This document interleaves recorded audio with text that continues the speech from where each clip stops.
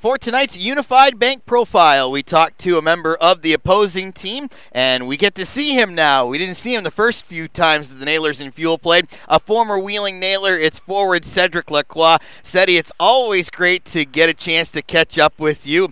What's it been like getting a chance to play against the Nailers? I know you're not seeing a lot of players that you played with here, but I know it still was a very special year as you started your pro career here.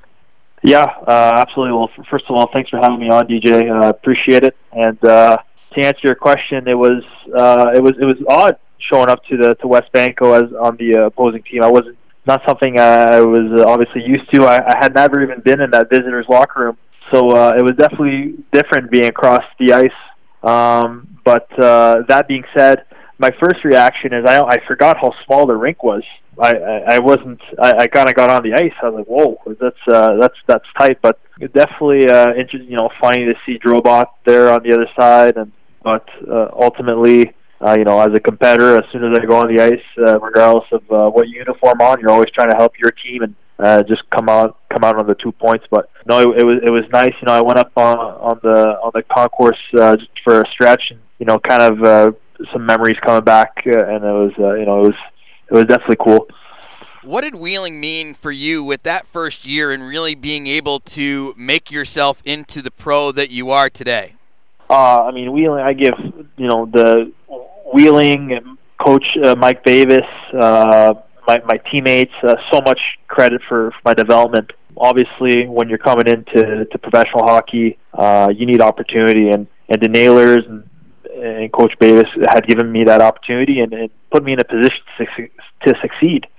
And so, I was a proud Nailer, and obviously an organization with a lot of character, a lot of story behind it. I loved playing for the fans, and Wheeling will always have a piece inside me. So definitely thankful to have been a Nailer, and it's nothing I'll ever regret, that's for sure.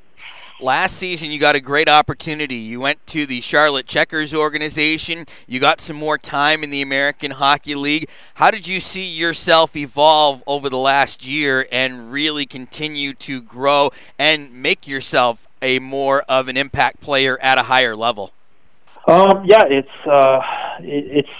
every year you try to add something to your game, right? So my first pro year, transitioning from college hockey, it was kind of bringing more of that offensive flair to my game. And then last year with Charlotte's organization, it was keeping that offensive production at the ECHL level, and at the AHL level, continue to bring that physicality that helps my team and me personally go where I want to go. So as a player, I know I still have a lot of work to do, and I'm always looking to find ways to improve on my game and add assets to my skill set. This is an interesting year. Everybody knows it. So for somebody who didn't start when the ECHL did right in December, how did things go for you and ultimately lead you to Indy where you are today? Well, I had signed with Bridgeport over the off season, and unfortunately, just the way with COVID, that opportunity wasn't there anymore. So I had become a free agent, and I had a good couple conversations here with Coach Doug, and obviously they had started something really good for the first 10 games, and I felt like I could help them continue to go in the right direction. So fortunately, I had the opportunity to come here and help an already very good team hopefully be even better. And obviously, beforehand, I hadn't played a game in 10 months, so it was a tough adjustment. Obviously, the ECHL being that it's very, very highly skilled this year compared to other years with the number of teams in the league, it was definitely an adjustment for the better. I think everyone's benefiting from it in terms of the players that are in the league right now, because it forces you to be play fast and to replicate a higher level of hockey. So I think for the players and all the staffs, it's kind of helping us hold ourselves to higher standards as hockey players.